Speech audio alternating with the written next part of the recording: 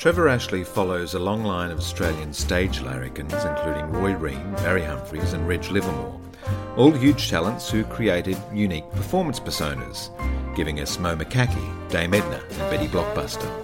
All of them celebrated the outrageous and all that is particular about our culture. Trevor Ashley continues this biting and hysterical piss-take, serving it up to us in flamboyant and finely realised entertainments such as Fat Swan, Little Orphan Trashley and Body Bag. Accompanying these pantomimes, Ashley has also enjoyed worldwide success with his one-man shows Liza on an E, Liza's Back is Broken, and a tribute to Shirley Bassey, Diamonds Are for Trevor. He's also proved himself on the musical theatre stage with acclaimed performances in Priscilla, Queen of the Desert, Hairspray and Les Miserables. Intent on embracing many roles, Ashley also wears the titles of producer, director, writer and musician. Stages sat down with Trevor shortly after his recent hit for the Sydney Gay and Lesbian 40th Anniversary Mardi Gras, a variety show at the Opera House titled Trevor Ashley's Mardi Gala.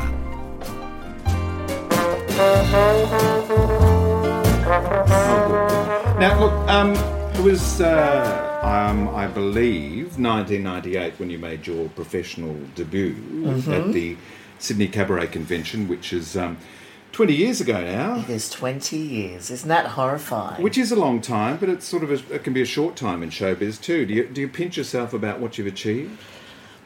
Sometimes, and then sometimes I think, oh my God, I haven't done anywhere near enough. Right. Sometimes I think I haven't done half the things I wanted to do. And sometimes I think, God, I've done well. But most of the time I think I could do a lot more. I should have done more. Well, I think I've known you for... I know that I've known you for that length of time, 20 years. I remember seeing you at that cabaret convention and thinking, oh, my God, this kid who has so much confidence and self-belief in himself. And I've always stood back and observed you as having that. And, you know, God, many of us would bloody kill if we could buy that in a bottle. Yeah. Is that confidence easy? Or do you, behind the scenes, do you doubt yourself about what you're doing? Because we never see that. I have doubted myself a few times, but not often. I think I doubt respect. That's the thing I doubt. I sometimes feel like I'm an industry joke. Really? Yes. What makes you think that? Because I'm so ridiculous, and because I do drag, and because it's not legit, and it's not... You know, I don't know. That's how I feel, and yet I've been told by many people that that's absolutely not true. But I think that's the nagging fear in my head. Well, I guess we've all got those Jiminy Crickets that sit on our shoulders that tell us all sorts of things that probably aren't true, but because of a lack of... well, I'm not going to say a lack of confidence in your case, although that probably is what that's probably what it At, is. really. Like, I mean, that's I think my only thing. But I think, you know, you want to be seen as... I want to be seen as respected and stuff in the industry. I think it's just a funny thing because of what I do and how I've done it. Is I've done it so unconventionally that I think that's the thing that people have had trouble with, I think. Well, yes, unconventionally in that your trajectory to where you are now hasn't been one which people have been able to predict. You've always come up with these very original concepts to put you in work or to create work for yourself, leading from, you know, after the Cabaret Convention, I think, was that the Trevor Ashley Arena mega musical? Yeah, Trevor the Arena. Well, there was I Need a Life first, which Margie D... Well, this is quite funny. Margie D. Ferranti was a judge for that cabaret convention I performed at. And she said, I'll help you put a show together. I thought, oh, good. So next thing you know, I had the flyers out.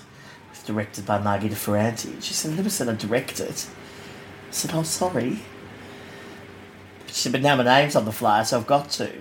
So she did. And that's the beginning of a beautiful friendship. And that's a beautiful 20-year friendship too. She'd see me at the Fame auditions. That's how we met. And then she judged me at the Cabaret Convention. The Arena Mega musical. Am I right? Was that at the Midnight Shift, or was that Pop No, Princess? no. That was Pop Princess. Was later. That was the second Pop Princess. First time I did Arena Mega Musical was actually at the Stables, Right. and it was a funny show. That was my second one. That was a good one. Trevor, the Arena Mega Musical, because it was around the time of Grease, the Arena Spectacular, and I think I was working with you at the time of Pop Princess, maybe, when you were going to the Shift, and I was just in awe of this kid, 18-year-old kid, who was going to self-taught everything, was going to produce this show, market it, write it, yeah. and did you direct it as well and perform in it? I think Pop Princess 1 was directed by somebody, and we had William Forsythe as the choreographer. Well, William Forsythe, who choreographs Kylie Minogue, amongst Yeah, I many know. other people. I mean, the chutzpah. I know, can you believe in a it? kid contacting It William was pretty Forsythe. crazy. And then in 2005, Pop Princess 2. So I was 25 by that point. I was old. And that was at the Shift. And I directed that one with Cameron Mitchell choreographing. And still Mitzi McIntosh on costumes. Oh, fantastic. He did both shows in the costume department. She designed them. Yeah. But yeah, back in those days, it was so funny to go back and think about that because I'd already started drag by that point, but still was trying to do other things. So the start was sort of the cabaret form. Yeah. And then you did have a bit of a career as Cleopatra Coupe. Yes. In the Sydney drag scene. How was Cleopatra Coupe born, and what got you into drag? Was that something that you'd always wanted to do? It was a cabaret thing, actually, that I was doing my show. I was doing the Arena Mega Musical up at Glen Street at Sawley's in the restaurant. And they booked the show because I'd just done it in New York. And it had really great reviews. But they renamed it From New York with Love, which had nothing to do with the show, but that was their marketing. And one night at Glen Street, as a 20-year-old, I think I was, Portia Turbo came to the show. And Portia said, "Have you ever done drag?" And I said, "No." She said, "Come down and see me. You should think about it." So I went down and I went to Caesars down on Parramatta Road. Oh, right, yeah, The old gay RSL, as we called it. And Portia was performing. And I said, "Oh, Portia, I'm Trevor, remember it?" She said, "Yes, Queen. When are you going to come and get into drag?" I went, "Oh, well, I've never really done it." And she said, "Well, come on. Tuesday night, come to the Albury." I work there on a Tuesday, and it's empty in the dressing room that night. It's just me and Vanity and Farron. And we all do our makeup very differently, so come down and watch. So I went downstairs at the Albury, and I watched those girls put their makeup on. And the funny thing is, it was only much, much later in my career when anybody had ever done my makeup except for me. It was always me doing it. And one night, after a few weeks of being down there and trying to put on makeup, Portia looked at me and went, "Right," and got up and walked into this huge cage that they had filled with costumes and said, that'll fit you, on you come, you're doing a number." I was like, "What am I going to do?" She said, "Do anything, you know. Look at my spot CD, what on there can you do?" And I went, "Okay." So I went up and unlined. Next thing you know, she said, "Right, that was good. You need a name now." And I'd wanted to be Gingivitis. That was my original drag name. And Portia was like, "No, you can't be that in the Singing Queen. You're too glamorous for that. You're too good. You need something a bit better. But who do you like?" And I said, "Oh, I've always liked Alexis Carrington off Dynasty. And she said, "Oh, well, that's good. Who would you be?" I said, "What about Alexis Coupe?" I thought that was funny. And she went, No car jokes. I'm the car joke." I went, "All right. I like Cleopatra." She said, "That's good. Cleopatra Coupe. That's who you are." Simple as that. Simple as that. I was Cleopatra Coupe. And Portia made me go and do Polly's Follies after she said to me, "Right, you're going to pay me money and I'm going to make you dresses." So I went up and I paid her money and I learned how to start sewing. I can't sew still. But Portia made me gowns. And next thing you know, I was down at Polly's Follies at the Albury doing Sunday night spots. And from there, I think within about 6 months, I was 6 nights a week doing it for a living. I was teaching singing at the time, and I had to stop because I couldn't get up the next morning after finishing at the clubs at 2 and 3 in the morning. Well, I guess that's the time when drag performers are working, isn't it? You're sort of, it's that late night, early morning. Especially then, when before lockouts and everything. I mean, you know, I'd do slightly earlier in the earlier parts of the week, but from Thursday night onwards, you know, I'd be... I remember on Thursdays I used to do Yippee-I-Yo at 9 o'clock. Yep. Run down the road and did a shift at 10:30 and 11:30. I'd jump on my scooter and I'd go over to the Imperial and I'd do midnight 1 and 2. And that was Thursdays. And it was busy. Friday nights busy, you know. How long did you drag for? 5 Was that long? consecutive years. But you were also somebody. Look, I imagine most drag performers or drag queens. What's the correct term? Anyway, Either. I think those are both good. Get into it, and that's their full-time career. You were also able to carve a career as an actor and as a cabaret performer alongside your existence as It was Cleo like my Patrick day Capay. job was Cleo, and that was quite fun because it was really a day job, and I didn't have to have an actual day job because I couldn't have survived on the money I was making in cabaret, or, you know, it was good. It was great. Yeah. So there came a point, maybe at the end of your drag career. Well, I don't think you've had an end of your drag time, have you? No. But you became Trevor Ashley. You embraced your own name rather than Cleo Patrick Capay. That was in Priscilla. That was when you started Priscilla. Yeah. Yeah. I basically went, okay, I've got this role. They're going to put it in the program as Trevor Ashley. I think Cleo needs to die, basically. So it just became... It's too confusing... To an audience, yeah. To everybody, if it suddenly is Trevor Ashley is Cleo Capay is Misunderstanding in Priscilla. So one of the names had to go. And Courtney Act was keeping Courtney Act, and I thought, I'm going to Trevor Ashley. I'm going to go be a boy. It just meant that I could be a boy. It wouldn't be... You know... I mean, look, lots of people have done it. Lily Savage, of course, was Lily Savage for 1,000 years before she was Paul O'Grady. That people knew, you know.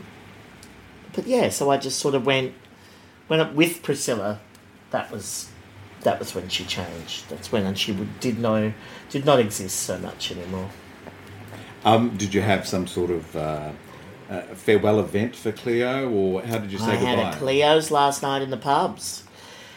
Took out ads and everything, and we had this fabulous night. I was working at Stonewall. It was a Saturday night. And I was doing a show with Shelley Legs Diamond and Charisma. And we were there at Stonewall, and we roped off a whole area, and all these friends came along to see sort of Cleo's last night performing in the pubs. And, you know, 2 weeks later, I was in full-time rehearsals for Priscilla.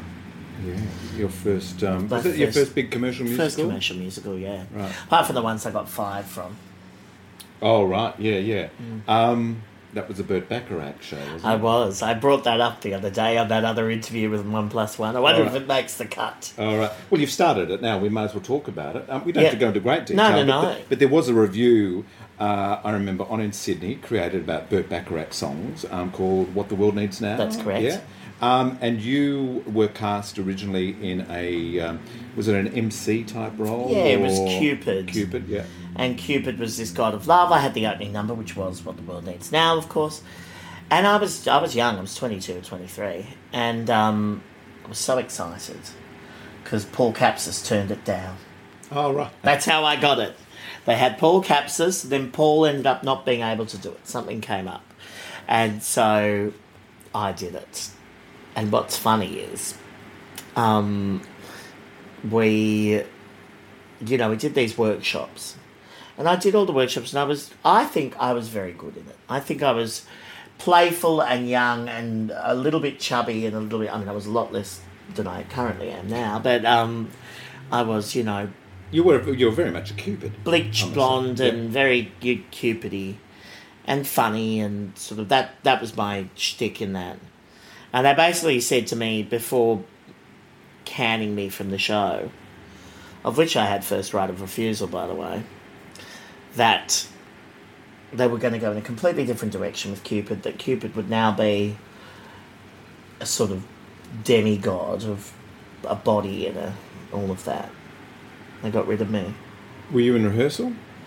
I'd done 2 workshops and it was about to start rehearsal for the full commercial run. Right.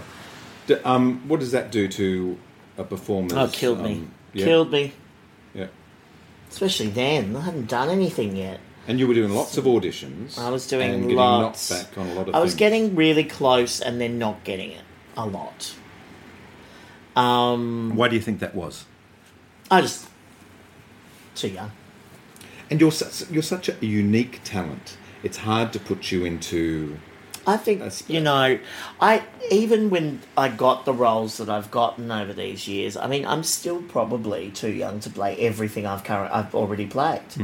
Like, I was a young Edna Turnblad, and I was a young Thénardier, the young Herod, but that's who I'm always going to play someone in their late 40s to 50s. So I'm only glad that at least I've got another 15 years to play all those roles again, because I could do them again in 10 years. It wouldn't matter because I was quite young playing all of them. I mean, I don't know how.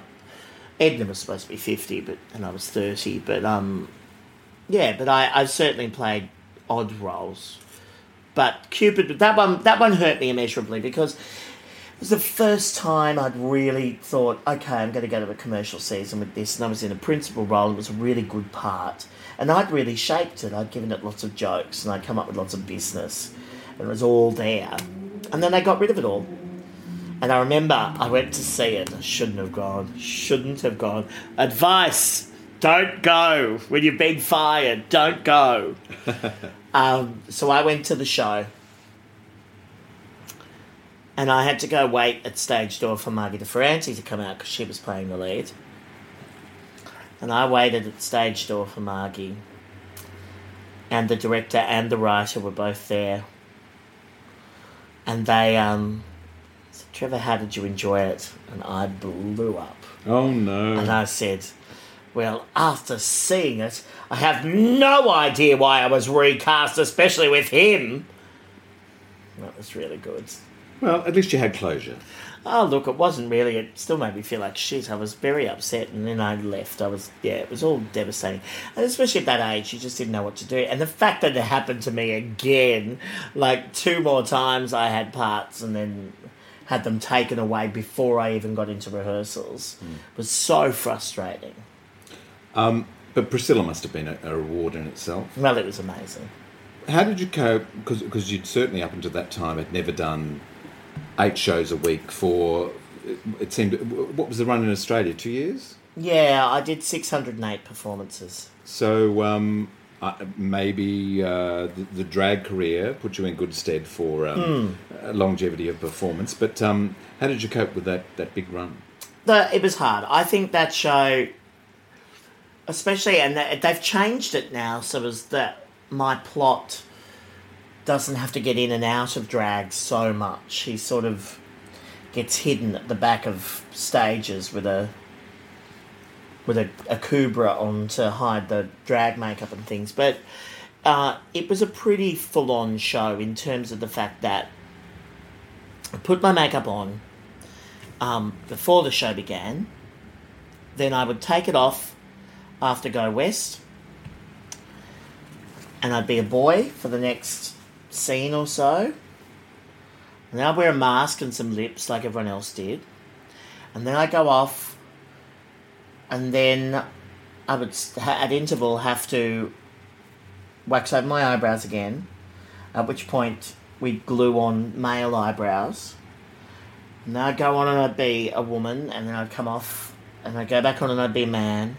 I'd come off, and then I'd have to start building my whole face again. You literally didn't know finale. whether you were Arthur or Martha. Well, exactly. And it was tough, or Errol and Agapi, as my characters were called in particular scenes. But it was hard, and I think too, it was a big show. It was very stressful, and I broke my ankle halfway through it. And that was... Trying to get back into the show after having a broken ankle was tough. Because I couldn't walk in heels like I used to, and it took a lot. And the thing was, I came back much earlier than doctors' recommendations because I didn't want to miss opening night of Melbourne, and they didn't want me to miss opening night of Melbourne. So everyone was pressuring me to be on, and I'd only had the operation 4 weeks before I was to go. I went on stage, and I was on stage in heels.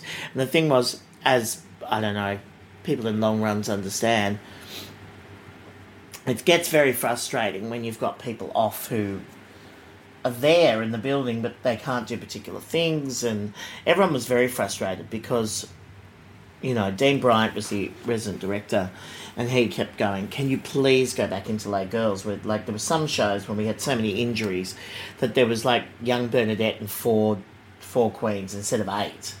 You know, there were, like, so many people off. And I was like, well, let's put my heels on and I'll try and walk down the staircase without holding onto a banister. And it took me months to be able to do that because you couldn't... My ankle wasn't strong enough to walk down a set of stairs in high heels without holding on to something. But yeah, it was full on, and that really did. That was a stressful show. What I Did for Love. It literally, it was that exactly. Now, it must have been very gratifying though, because the cameo of Misunderstanding, which opens the show, was because of your talents.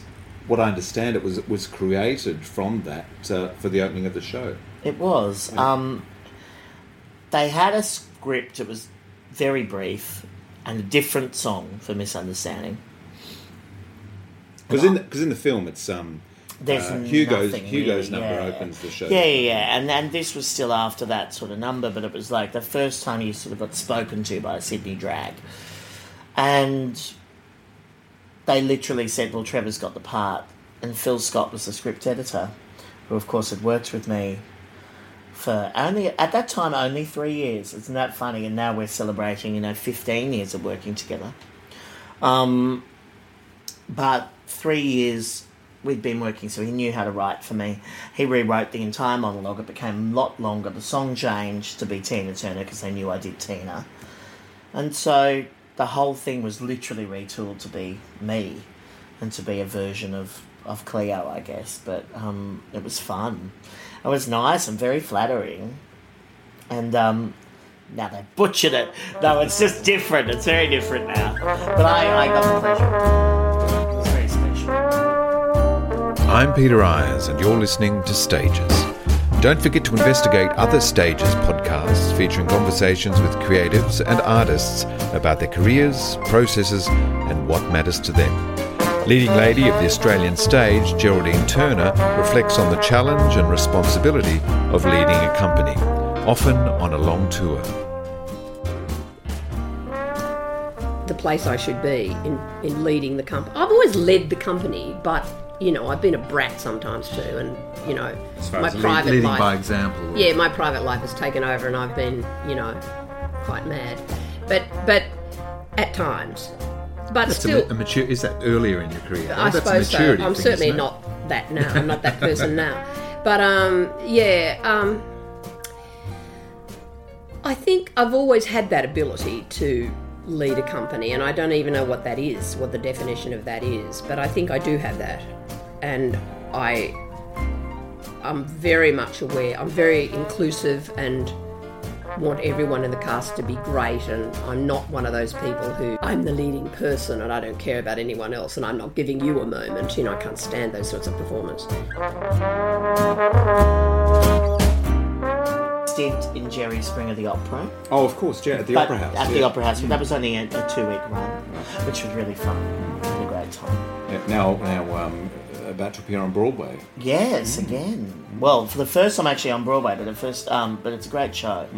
I love doing it. Hairspray, you seem to take a lot of people by surprise. Yes, when you were cast as Edna, a role created by Harvey Fierstein on Broadway, of course, as being a 30-year-old Edna. That must have been gratifying as well, to knock off a few significant people who were up Yeah, for the role. it was a big old audition process. Tell us about the audition process. It was hard, that one. That one was a tough one. And Lynn Ruthven wouldn't see me.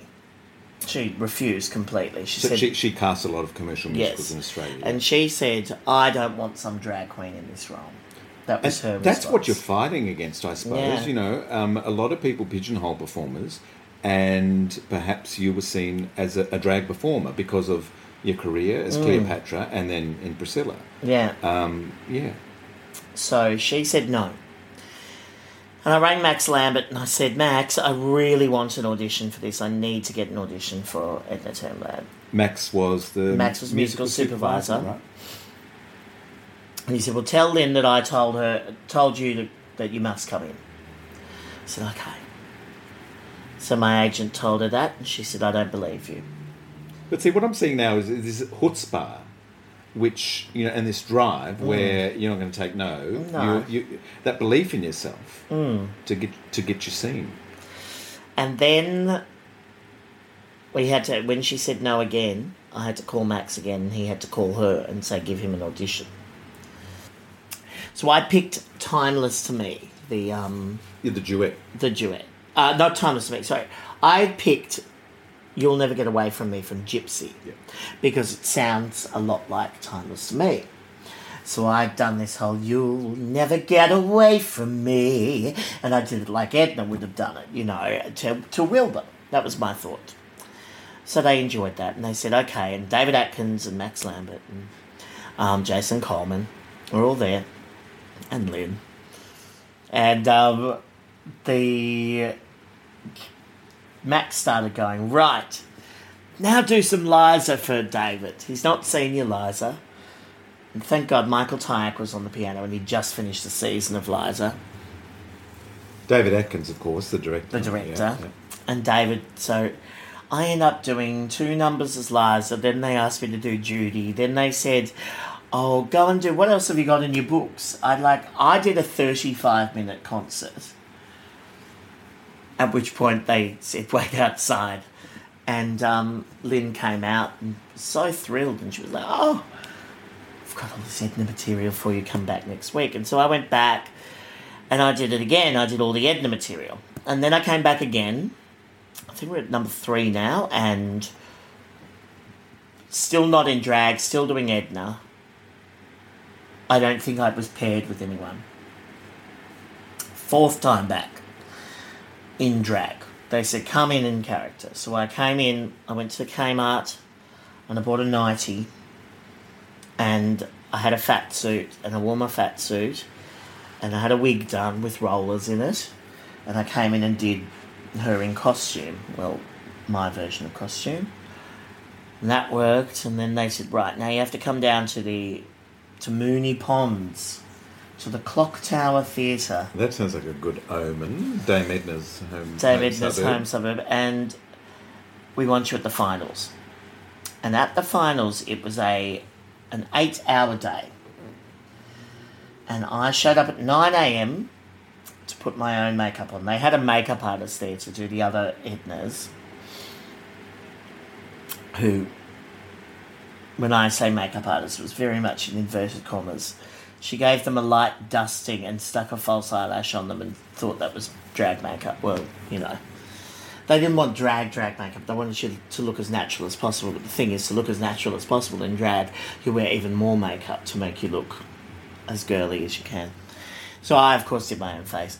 But I don't know how many of these people I'm allowed to reveal. Probably none. Probably none. But there were 6 very well-known people and me. Mm. And the day began around 10:30, and it started, and we were all in costume. I had my nightie from Kmart on. They'd brought some moo-moos for the other boys. And it began, and there were all these Tracys and all these Links and all these, you know, it was just like in and out and in and out. And the thing is, David Atkins likes to audition on a stage. So he sits like chorus line at the back of the room, right, and you go on stage and audition for David. And I'd been through this with him before because I was down to the last 2 for Rolling Fame when I was 18. Oh, yes, right. And so when I'd done my Fame auditions, we were doing them at the footbridge, and I'd have to walk, He'd walk down and be on the stage in theatre lighting. He wanted to see how you were on stage. And so that's what we did for Hairspray. And beautiful Grant Piro, who ended up playing my husband, was there. And I was teamed with him a lot, and we kept going in and doing scenes together. And the rest, they say, is history. And but then everyone else got cast, and I had not been cast, and I hadn't heard a thing, and I was waiting and waiting, and Marnie McQueen got the role, and she called me and she said, "Have you heard, Treasure?" And I'm like, "No." She said, "You'll get it." And I found out much later that it was David Atkins who went into bat for me. So they wanted a star, and David said, "No, just Trevor's too good in the part. You can't not let him do it. He has to do it." And he went into bat with the producers and won. How wonderful is that? Because so many times in commercial musicals in Australia we see names or people who can book bums on seats rather than people who can necessarily serve the role. So that's fantastic of Atkins too. That was great. Him and Max really just supported me. And also I think Jason, because Jason wanted Edna to be able to dance and move and do all this thing. And the thing was, there was a lot of big fat men who were auditioning for this part and couldn't move, and Jason's vision was to make it, our production was so different to the Broadway, and it was so... The Ednas on Broadway walked around a bit, did a couple of hand movements, and that was their choreo. But they really wanted to do fantasy ballets and all of this sort of stuff where Edna suddenly could go from not being able to move very well to moving fabulously in her own fantasy, and that's what we were able to achieve. Quite ingenious for your selection of audition material with You'll Never Get Away From Me. Yeah. I heard an interview with Faith Prince once, who was talking about getting the role of Miss Adelaide in that revival of Guys and Dolls with Nathan Lane. God, that must be 20 years ago now. Oh, longer.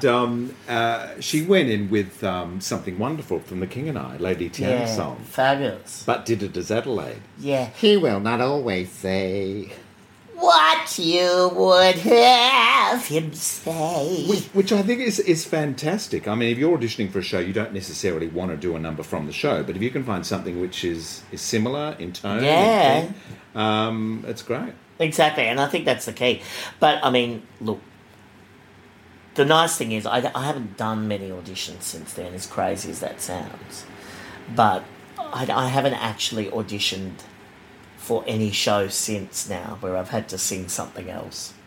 What I will still never get over, and this is one of those pinch me moments, when Cameron McIntosh cast you as Thenardier. And the thing that I found a lot of stuff after the fact, but Cameron came to see me do Little Orphan Trashley at the Opera House. He'd never seen me perform before, and his husband had seen me perform. And he said, "You must come, we'll go see Trevor." And of course Cameron owns the rights to Annie. So there we are doing a complete piss take of Annie. Cameron roared, thought it was the most hilarious thing. And next thing you know, I got a phone call. "Would you come in for Thenardier?" Okay. Now, for a man who can come and see me dressed as a 12-year-old orphan with a red curly wig and the dress and the whole thing to look like, Annie, and come and see that and go, "God, he'd be good Thenardier." He's a visionary. He knows. And the thing was, which I only found out way after, I'm like, well, why was I stressing so much in these auditions, was that Cameron had given orders to the directors, two of them, that if I was at all capable, I had the part. That they just had to make me have the part. That was their directive. They were just told, that's who I want, so make it work. And they did workshop. I would go in, and my auditions for Les Mis were very different because they kept saying to me, "These aren't auditions, Trevor, this is just a workshop." And they bring me in for an hour and we do the songs and they direct it like they direct the show, and I do it exactly like the show. And they said, great. After a couple of sessions with them, they said, right, if you do that, Cameron's in the next one. If you do it exactly like that for Cameron, you're going to have no problems. And I had to remember everything they told me because, of course, it was, you're in an audition situation. You don't have time to write anything down. You can't do anything like that. You just had to retain what they'd said to you. And so I did it again, and then, Lara came in and read with me, and that was it. We were the Thenardiers. And did you have your eye on it prior to... I knew I'd want to do it, yeah. I'd been singing Master of the House from when I was 10. So I thought, if that comes up, I'd love to play him. He's hideous and great. It's a good part. But then, when Gail called and asked me to do Superstar, that was great. Gail Edwards? Yeah. Yeah. When Gail Edwards called and said, come and do Jesus Christ Superstar as Herod, that was nice. That was a nice moment. All those things. I like it when they see me in that way. It is nice. Yeah. It is nice to be seen like that. So where did it all start? Where did you grow up? I grew up in Bexley, in the south of Sydney. Not that far south, but south enough. And I went to Johnny Young Talent School because all I ever wanted to do was perform. From the first moment you... Yeah, literally, there's no moment where I don't know. Mum said I knew exactly what I wanted to do from the time I could speak. It was all I wanted. Sing, dance, act, whatever. I just had to be on stage. And so she had to find somewhere for me to go because she really didn't know, but we watched Young Talent Time, so we went to Johnny Young Talent School. So there's no theatrical personality in your family? No one at all. No. It's very hard because I didn't know anyone. So what were the influences Johnny Young, Young Talent Time was big on television every Sunday night at the time. What other influences do you remember happening at the time? My mother and my grandfather used to go to musical theatre all the time. Granddad loves shows. So basically the whole, doing, listening to Broadway recordings was amazing. Well, that's. Do you remember a cast recording that you had on repeat? Cats. Was that the first big... Cats. Yeah. With Deborah Byrne, where they released the Australian cast recording, and I went to see it, and I was 5. And it was crazy, so I had Cats on repeat. Now, you got to meet her afterwards, didn't you? I got to meet her after Les Mis. Les Mis. When I was 10. Not 9, actually, 9. And Mum had organised for me to go and meet Deb. She'd written a letter and said, my son's obsessed with Les Mis. I'd had a hernia operation when I was 7 or 8. And what causes a hernia in a 7-year-old? I was born with one and they didn't realise, so I had to have a hernia operation. Right. Hideous. So I had this hernia operation, and my special gift from my parents when I came home from the hospital was a double cassette of Les Mis. And that had just come out. And so, of course, I was obsessed. What about training as a child? I know Shopfront Theatre was big, yeah. So that was a youth theatre company in the western suburbs of Sydney? In Carlton. No, just south, just near me. Right. And I went there from age 5 through 15. Right. Every weekend. My mother had basically dropped me off there on a Saturday morning, picked me up on Saturday evening. She'd be calling Shopfront going, has anyone seen Trevor? And we'll go out and we'll find him. Go out from the office and find out where I was, but I'd be there doing something. I'd be doing a show, or I'd be in the wardrobe room, or I'd be whatever. And basically for 10 years, I just grew up there. I was there all the time. I did shows there. They nurtured my creativity and let me be whoever I wanted. If I learnt sound, I learnt lighting, I learnt how to rig lights, I learnt how to operate a lighting board, I learnt how to video edit on beta cassettes. I did the full edit suite. I learned how to do. I did a lot. I did tons of stuff there. But you're a performer without any formal training, except those youth experiences, and then you graduate to a few amateur shows. Yeah. Which is a great way to, on that Yeah. hands-on learning, Yeah. that sort of on-the-spot learning, which is good. And then I never really... My mother said, you should audition for NIDA. And I didn't. I said, okay, if anything, I'm going to go and do musical arranging at the conservatorium in terms of a degree. And I didn't get in. I think I got in on the second round offer, but I was shitty that they hadn't let me in on the first go. So I went, well, if they don't want me, then I'm not going. And I ended up saying to Mum, well, I'm going to have the year after high school off. And if I'm not getting any work, then I'll go and audition for WAPA and I'll go and audition for NIDA and I'll go and do all those things. But work happened. And I was there and I was working. And that was it. I just went, well, I'm busy, I'm doing stuff. Yeah. So I just kept going. Don't forget, there are many more interviews available from the Stages podcast, including this one from Stuart Green, theatre historian and bar manager at many of our live theatre venues and cinemas. Stuart has worked in theatres for the past 40 years and has a myriad of tales about the folk who have adorned the stages and behind the scenes. Even the last years of the Madge, the dancers, the people, like we used to get, we had no green room at Majesty's. You remember the downstairs bar? That was the green room. Gathering place. So when you had a musical in like 42nd Street, you'd have 40 in the cast, you'd have 60 working backstage, 30-piece in the orchestra, 30-piece orchestra, and they'd all be out at the bar afterwards. So we'd be talking theatre all night. It was like going out every night. It wasn't like working. Working at Her Majesty's for 27 years was like going out every night for 27 years. And the same with the Royal, but the Royal didn't have the bar wasn't open afterwards, so it was like party time. Yeah. And you could talk theatre all night. To anyone? Yeah. And they'd stay there. Yeah. It was great. Yeah, but... Well, I know that you worked with the great Tommy Tico. Yes. Which, what did he teach you? Tommy, the way I met Tommy was I did this thing called the Music Theatre and Cabaret Performer Training Seminar that was run by Janice Light and her partner, her husband, Ian Love? Janice and Ian, yep. And they ran this amazing workshop, and I went to it when I was 14 and 15 and 16. And Tommy was the special mentor, I guess. And you could win a scholarship to work with Tommy. And I didn't win one, and I was very upset. So I thought I'd done a great audition for his scholarship. And they said afterwards, oh, Tommy wants to speak to you. And he said, I didn't give you this scholarship because you don't need this. You need long-term,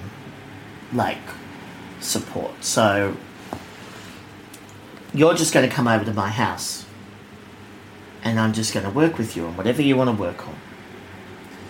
So after school on a Wednesday, I used to get the bus all the way to Bellevue Hill. I used to go to Tommy's house.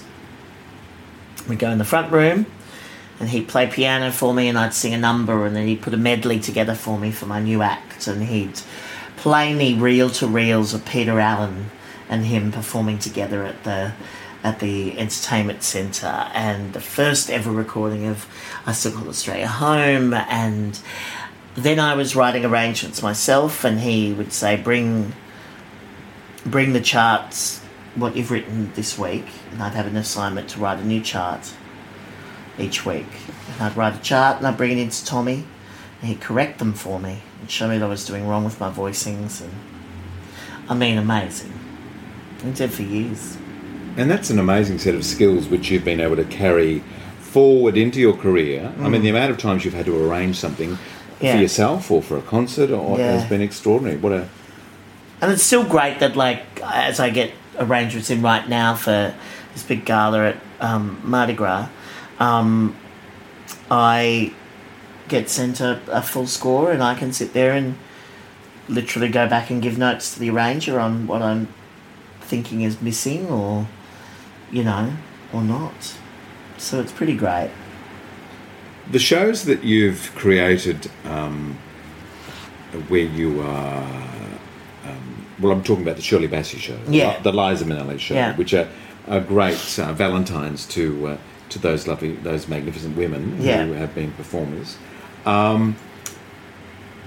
you've taken those shows on yourself. You've written, you've devised, you've created, you've Yeah, musically often with other people. arranged, Yeah. with other people, of course, etc.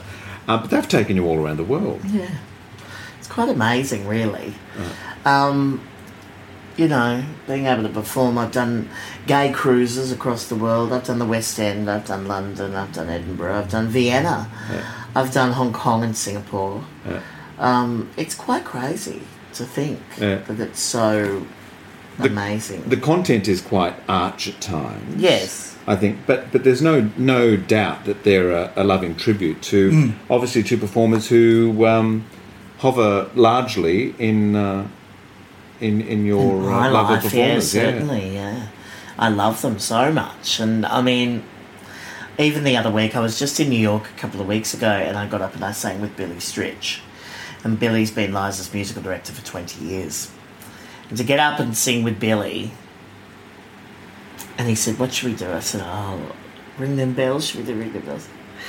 And I have a running joke in my show where I always turn around and say, "Ladies and gentlemen, at the piano, Mr. Billy Stritch." And I will do that every time, no matter who it is. But the other night in New York, it was the first time I've actually done that joke, and it was Billy Stritch sitting there. So, I mean, that's pretty special. But to have him and Jim Caruso, who runs this night at Birdland, who's also one of Liza's dearests, the two of them both say to me, it's like you know her. She talks like how you talk as her in her lounge room, but she won't do it on stage. But it's just that. But that's how I imagine that she talks. But they said it's scary. Scary. Have Dame Shirley or Liza, do they know of the shows? I think Liza knows of. I definitely know Dame Shirley knows. And I know that Dame Shirley's watched clips. Because, of course, you've been, again, in your producing role, been able to arrange deals with Foxtel, where you've recorded a concert and that's been broadcast. So, have their reviews been positive? I've never heard anything officially, but I've not heard anything bad, so I'm assuming that's okay. If they're not trying to shut me down, those actual women, then I'm okay, I think. I know that Cher is going to appear at the Mardi Gras Gala. She is. She also knows of me. Right. I did an Atlantis cruise and Kathy Griffin was on. Right. And Kathy saw me do Cher doing Titanium, which I do. It's one of my silly Cher doing other people's songs numbers. And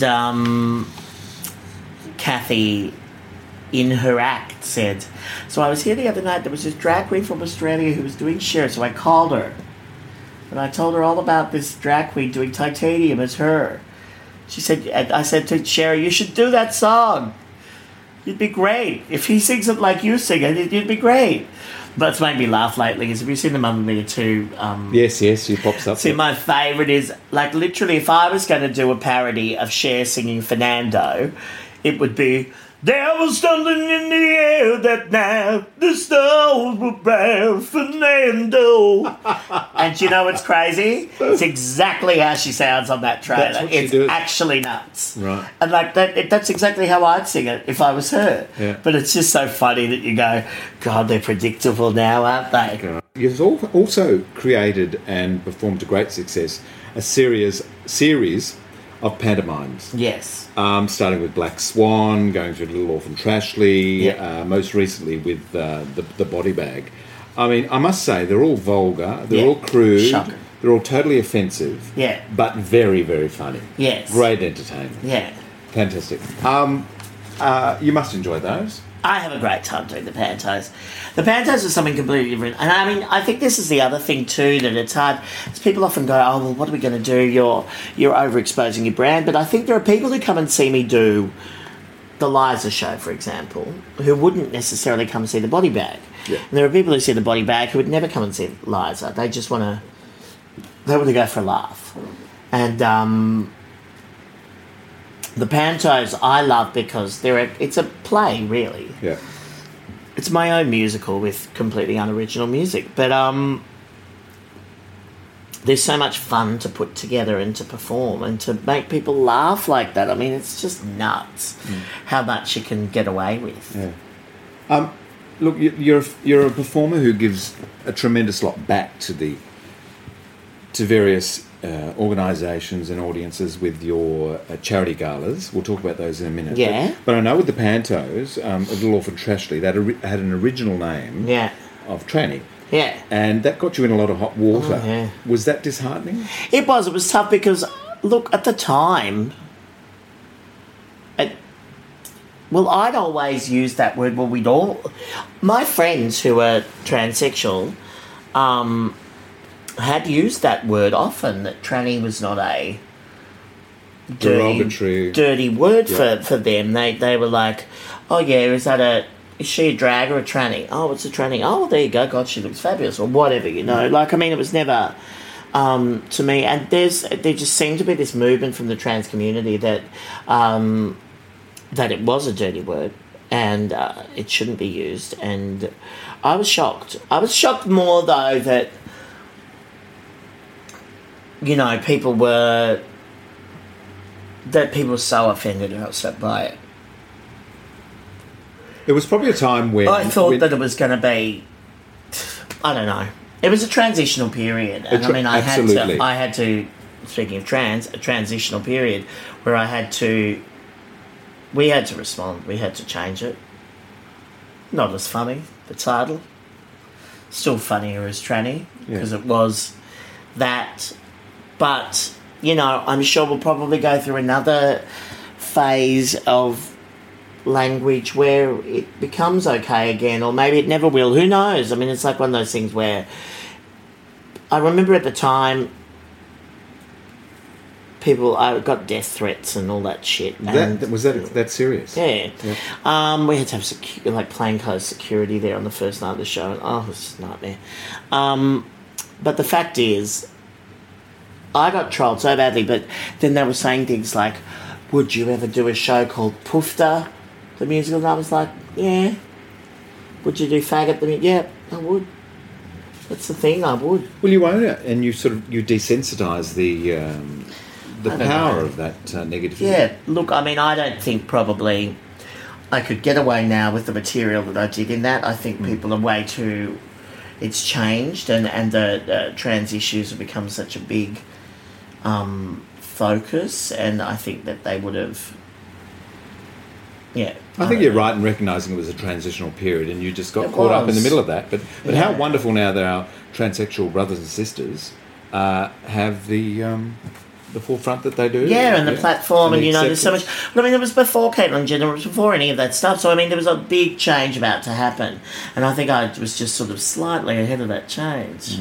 And that's where it confused everyone. But we also got trolled a lot from America, and I think that was the thing that's hard, is that you end up with these... And this is a problem with keyboard warriors and the internet, is that the people in America have no idea what I've done for charities and the trans community and all of those things over all my years in Australia. So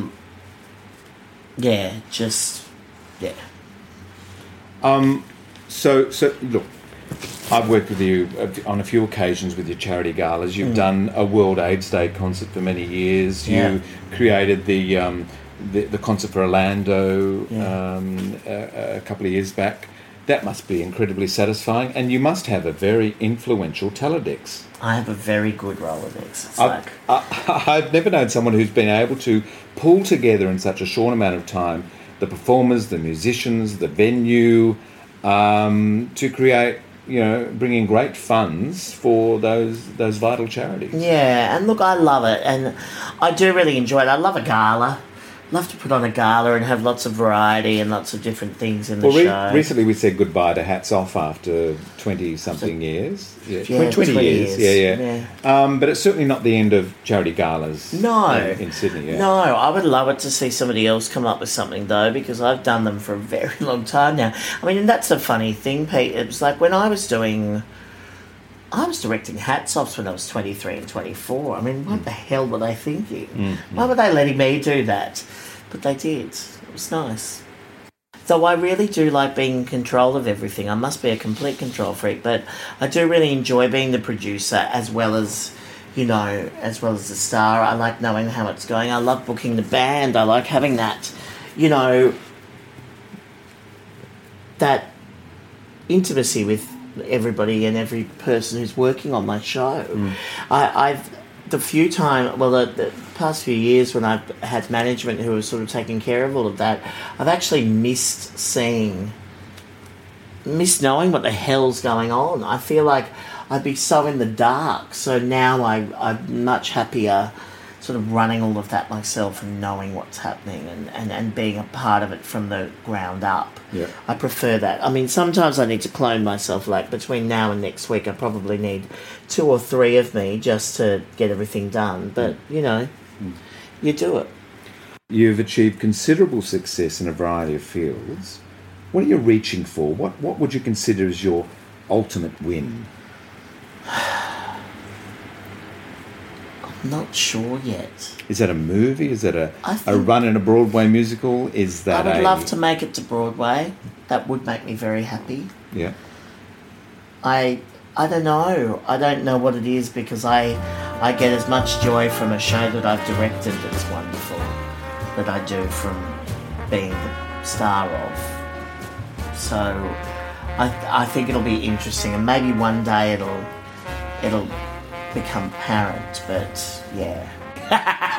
Trev, thanks for coming in and chatting on David. stages. I've had a great time, and I'm sure our listeners have.